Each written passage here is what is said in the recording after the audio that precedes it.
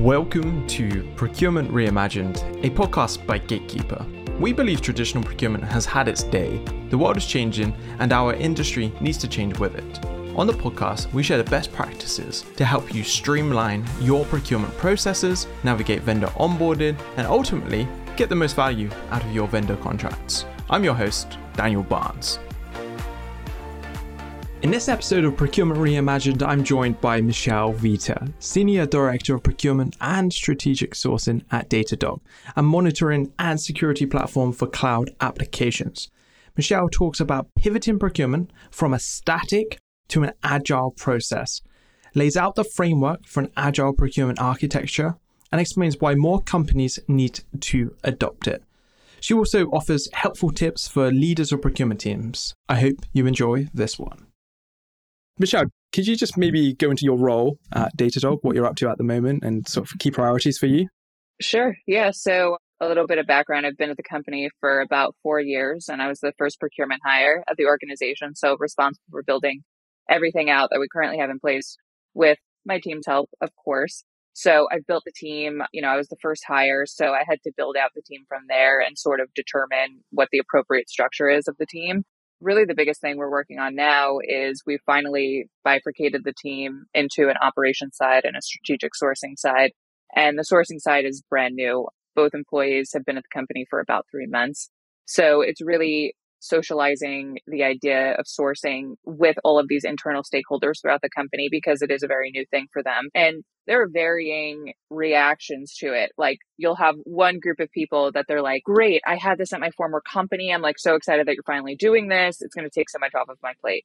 And then you have people that are like, I don't really get it. Why would you want to be involved that far ahead if we haven't even picked a vendor? So we're trying to socialize this idea of why being more proactive and collaborating on the strategy of the purchase will actually benefit everybody in the end. And, like being reactive, including us at the end, is just not doing anybody any favors, especially in this macroeconomic environment and how closely leadership is looking at everything. So that's really what we're working on. It's like kind of a roadshow right now. Yeah, that's awesome. I've seen you talking on LinkedIn about the strategic sourcing stuff. I saw at DPW, you said you were still waiting to make your first hire in that team. So it sounds like you've made that hire and you've got someone in for a few months now. Yeah, we made the hire finally. The position was open for a very long time. I think in reality, we really didn't know what kind of person we needed or the type of role that we needed. But as we went out and we were interviewing people, we slowly started to understand the type of person that's out there and really what is the best next step for the team. At first, we thought it was more of a vendor management role rather than sourcing. But I sort of had this light bulb moment where I was like, okay, no, it's sourcing. The other side is operations, which you can consider just to be procurement in general. And then the strategic sourcing team, is on the other side. And yeah, ended up getting a great hire. He's incredibly strong. And then shortly after that, we hired somebody reporting to him who's also very strong. And they're ramping up really quickly. And it's really nice to see what they've accomplished thus far in such a short period of time. Yeah, that's amazing. Would you prefer to wait for the right person? I know I talk to a lot of people who are hiring, and when I've been hiring myself, you're almost in two minds about, oh, that person was almost good enough. We could just hire now and we could get someone in and start doing this, or we could wait, X amount of time and we don't know when that person may come along. Like, what's your thoughts around that? As cheesy as it sounds, I think like everything really happens for a reason and you end up with the right person usually, or maybe I've been so lucky that I've just always ended up with the right person. And this has happened to me more than once. Like my first hire on my team, we had somebody that agreed to start to the point that she had her laptop ready to go. And she ended up reaching out to us and saying she found her dream job and she was no longer going to be starting at Datadog. And, fine. Okay. Happy for you. And it's funny, I was like, I don't even know what a dream job is unless it's like getting paid $1 million a year to like play with puppies and kittens all day, But I'm like, all right, best of luck to you. So we ended up going back out in the search and somebody internally applied for the job. And when we were in the final round, it was between this candidate that was an internal hire and between a person that had classic procurement experience. And looking at the two of them, I was like, okay, do I want a person that has Datadog knowledge? Or do I want a person that has procurement knowledge? And, I did feel that they were a classic procurement person. And I felt that, the person that was working at Datadog was a little bit more, it was just a clean slate. Like they had no preconceived notions about what procurement is. So we ultimately ended up hiring that person, and one of the best hires that I've ever made. So, I do believe that like everything happens for a reason. You end up with the right person. And with this sourcing role, we had offers out to people, they backed out. We, were ready to hire somebody and it got shot down. I mean, we went through the whole gamut for this role. And, I really truly believe in my gut that we hired the right person in the end. And, that's who's on my team now. And I can't imagine hiring anybody else now that like he's hit the ground running. I'm like, you are absolutely perfect for the role. So it was worth the wait. It was literally almost a year that position was open. So yes, it was stressful because, I knew we weren't working as efficiently and effectively as we could have been if we had more people. But, it ended up working out in the end. I really like that story. That's a really nice one, because the last thing you want to do is bring someone in on something so important and them not to be the right fit. You mentioned here sort of that classic procurement persona. Could you maybe break down how you see it? Because I've heard you talk about the classic, more traditional procurement professional and this new professional, sort of the agile jack of all trades professional.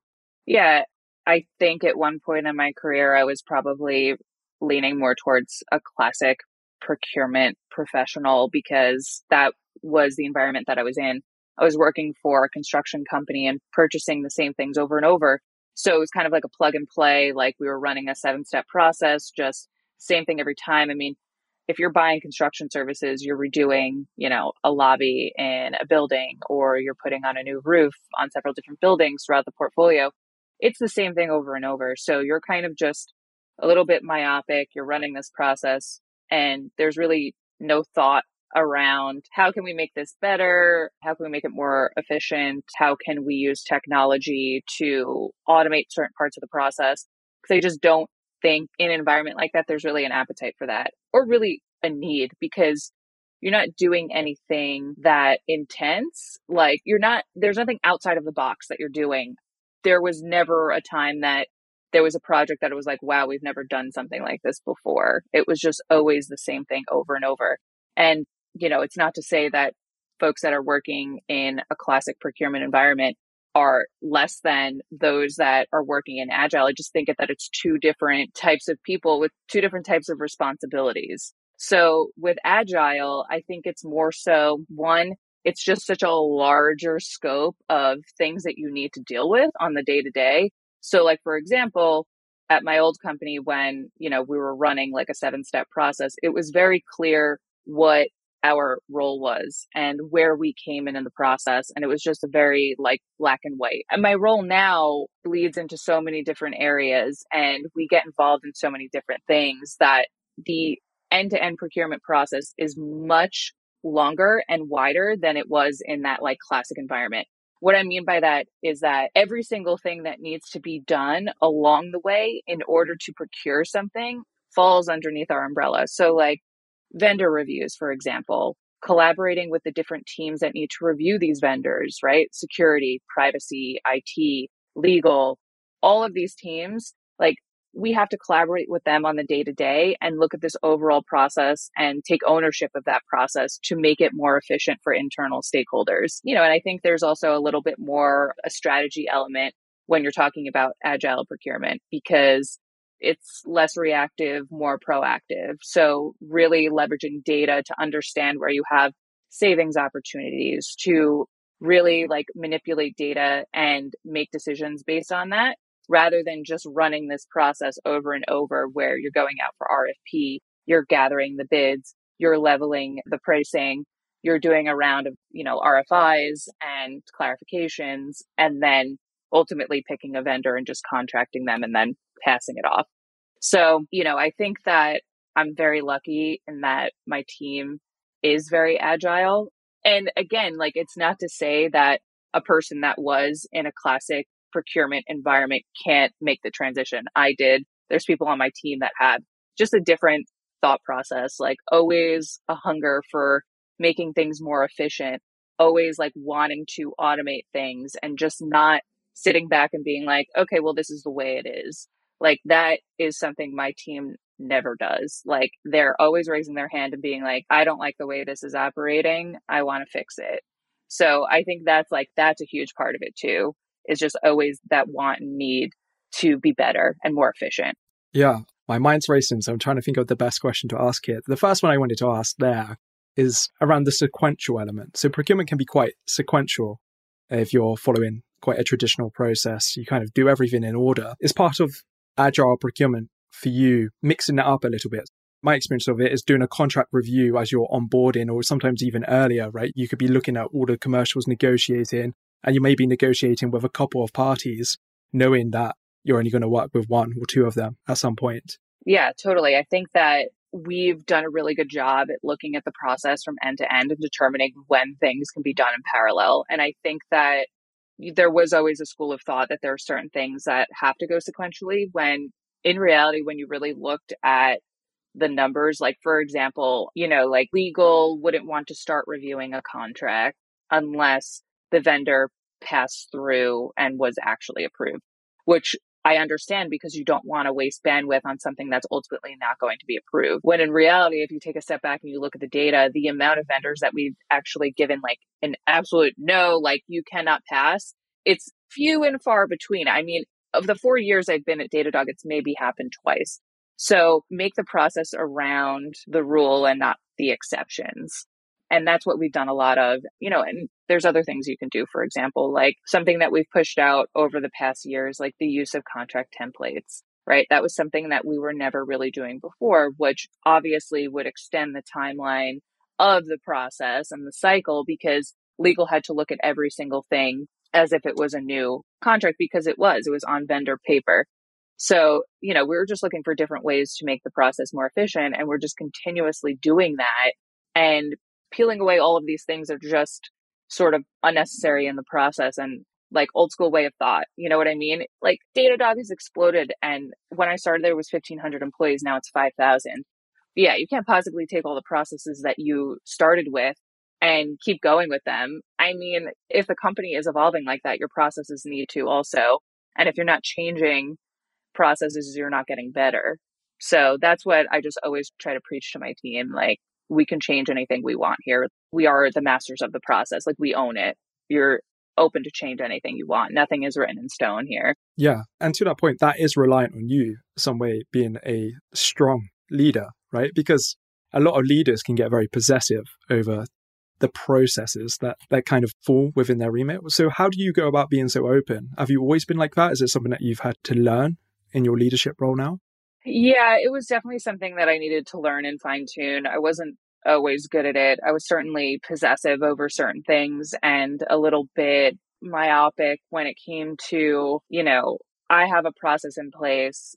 It's the right process. And those who cannot follow it are just incorrect. And, there's something wrong with them. But in reality, that's not the truth. You know what I mean? And Yeah. it's like a really harsh moment, like where you look at everything, you're like, all right, well, if nobody can follow this process, that means that it stinks, and you need to change it. So I've spoken about this in other interviews, but we sent out a survey to our internal stakeholders and got their feedback. And the feedback was mortifying because, people take an opportunity to just unleash when they get an anonymous survey. Of course, like we've all done it. Who knows what happened that morning? They hit some traffic on the way to the office and they're like, all right, I'm going to let loose on this survey. And, it was hard to read at points, but in reality, people were giving really good feedback and it was really actionable feedback, which we spent a very long time implementing fixes for. So, I mean, there's going to be people that are never going to want to follow the process and you just don't focus on them. But there are people that are like, they genuinely want to do the right thing and they want to collaborate. So focus on them and ensure that the process is easy for them to navigate and also take a lot of responsibility off of them. Like, I always thought that things should be kind of self-service and like the internal stakeholders should be able to sort of shepherd the process. But if you have a person that's on the marketing team, they have job duties and it's to bring in revenue for the company, right? Like, to put on these campaigns, to bring in customers, right? They have their own things they have to worry about. They don't want to navigate some procurement and legal process that's like very complicated.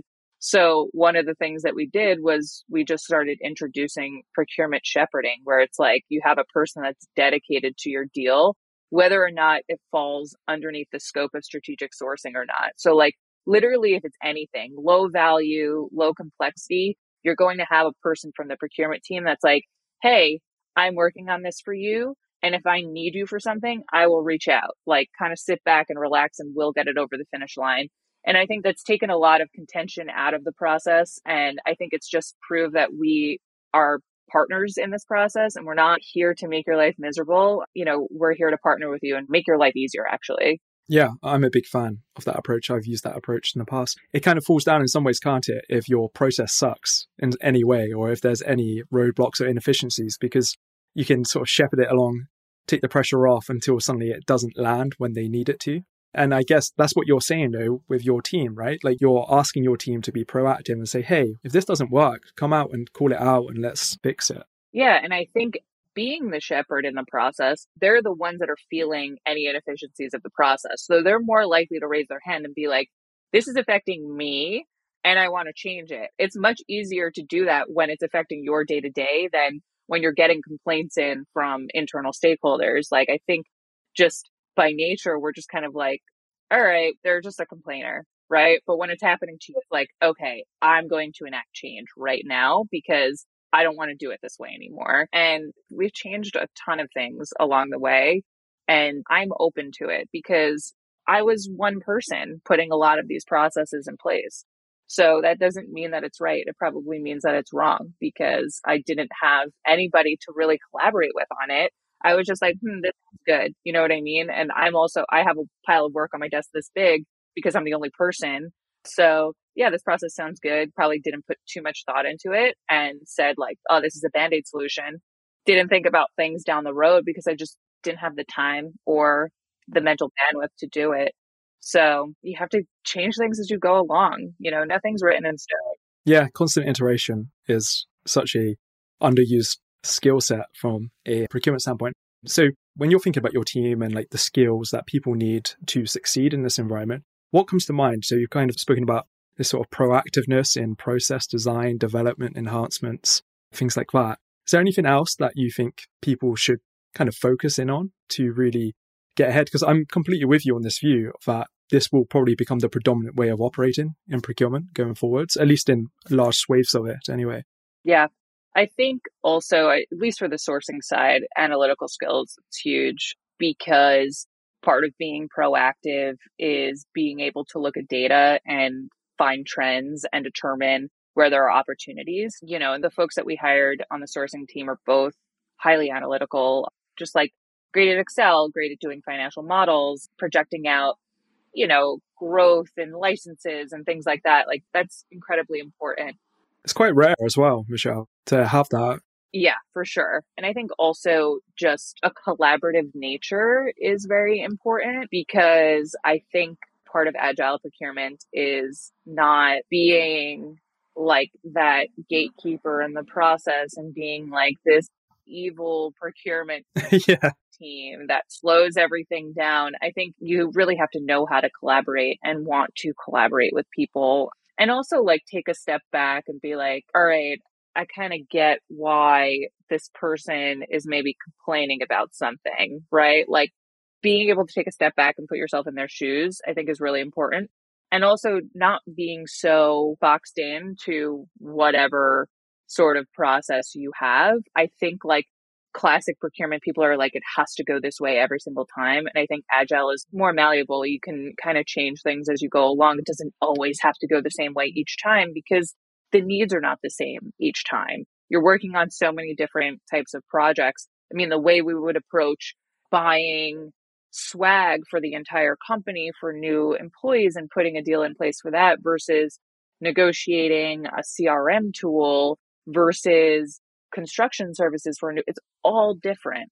And you can't possibly follow the same thing over and over. So I think a person that can kind of work outside of the box and not be boxed into a very specific process is incredibly important. Yeah, I really like that point. They almost become like guardrails, effectively. Like you should stay close, but if you need to move away to get it done, just make sure you're doing everything properly, right? Like make sure Like contracts are getting signed that these suppliers, these vendors are legit. And, software typically breaks this, doesn't it? Because you might want to do like a proof of concept at the start. And like proof of concepts don't sit very nicely always with a traditional RFX process.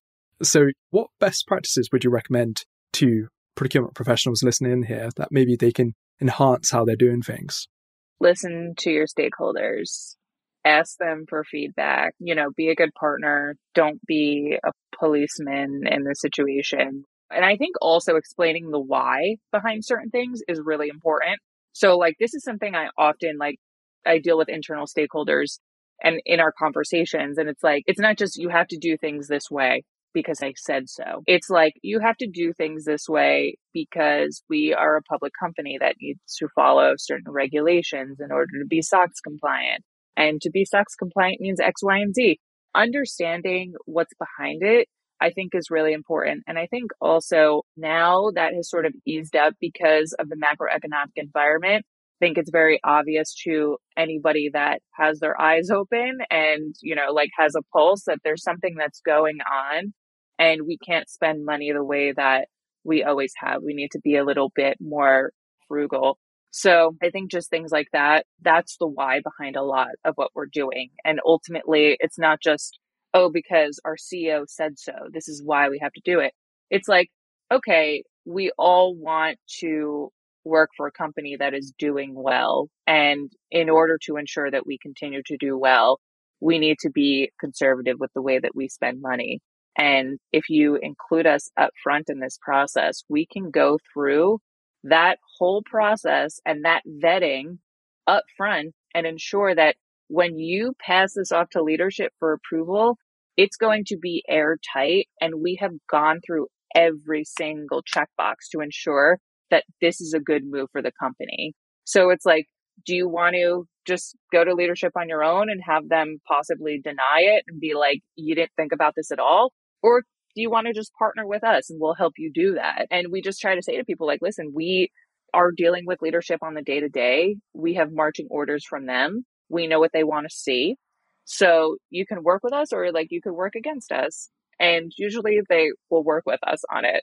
I think that's really the biggest thing. Yeah, it's a good approach, right? Because I've worked with hundreds of procurement professionals over the last 7 years. And it was very rare that I saw any of them taking the time to sit down and explain hey, this is why it needs to happen.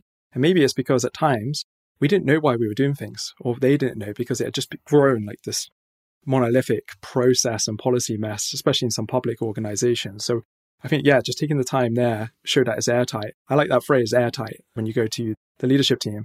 Yeah, just like you've gone through the vetting, you've audited everything and the answers to everything too. And I think also for anybody listening outside of procurement too, just how you manage, I think it's incredibly important to explain the why to your team. And this is something that I think it's an instinct to do. I think it's just the way that my career has sort of progressed from really low man on the totem pole that was just getting stuff thrown at them hey, do this data entry. And I'm sitting there and I'm like, what am I even doing? I don't even know why I'm doing this, right? So I think, as a manager and I start managing, a larger and larger team, I didn't even realize that I was doing this, but it's I'm always okay, so the reason why we're doing this and the background on this. And so everybody has context and so on. And I didn't realize that I did this until actually somebody on my team, I mentor them and we meet once a month. And she said to me, she's like, it's really great. You always explain the background of everything. I've never really had that. And I was like, wow, I didn't even really notice that until you said it. But I think it's just so important because then they could just pass it along to other people. They know the why. It's not just because Michelle said so. You know what I mean? Who wants to say that? It just makes them understand the entire process so much better and the ins and outs of everything and really helps them just be a face of the procurement team much more than just being hey, you have to do this. Have fun with that. Yeah. I really like that approach. I kind of feel like it's not too polarizing, but almost a millennial approach in some ways. I've kind of always had that. I used to get the weirdest work when I first started, data admin work. And I was like, why are we doing this? I thought it was going to be way more efficient. And maybe I was just super naive. That's why I kind of resonate with what you're saying about let's automate everything we can. Let's make things as clear and straightforward as possible. I'm completely with you. Yeah, for sure. Michelle, just to close up, this has been super insightful from you. I was just going to ask you like 4 really quick fire questions. Like how many contracts are you like personally responsible for? Do you like have any within your remit in your role? So basically, my team in general looks at like every single contract that goes through the process in some capacity. And that's because I have an operations side. So not everything is going to get negotiated. It's more so, as I spoke about before, we've taken on, the use of contract templates because everything previously had to go to legal. So in order to expedite that process and get ahead of it, my team took on the responsibility of like looking at every contract and determining, okay, is it something we've purchased before? Like, does it align with the terms we previously agreed to? And then, we just bypass legal. As far as things that we're actually negotiating and like doing sourcing on, it's all software. So that is a lot. We have like over 200 things that can be considered SaaS. And I would say about 45 to 50 of those can be considered strategic software. So like things that are high complexity or high value. So like Salesforce, Zendesk, those types of vendors. And then any professional services that are over $100,000 or like any goods that we're buying that's over 250K will fall underneath the sourcing team. So it's a lot. Oh, cool. I had Sarah Kay on from Spin and she operated like a very similar model to that. I just think it makes a lot of sense. And Zendesk, I swear, comes up on everyone's strategic vendor list, right? Yeah. What's one piece of tech that you can't live without? I think at this point, we use Workato for a lot of our integration building. So Coupa is our purchasing platform. We are tracking our work in Jira and we have to connect all of these things, and legal's also tracking their things on a separate Jira board. So Workato allows us, it's a middleware. It allows us to connect all of these tools. And I think that we wouldn't be able to live without it because it not only connects these systems, but it also carries out a lot of automated actions. So like, for example, my team used to have to create a card on legal's Jira board manually. And now all they have to do is just like do a checkbox and, it moves over to their board automatically. So that's a big one. Yeah, I just love Zapier at the moment. I just use it with like Notion and just every part of my life. I'm like, oh, how can I do this one thing here and then just do a million other things for me? So yeah, totally. That's a cool example. Just to finish off, I'm a procurement genie. Get one wish. What's that one wish that you would like to make?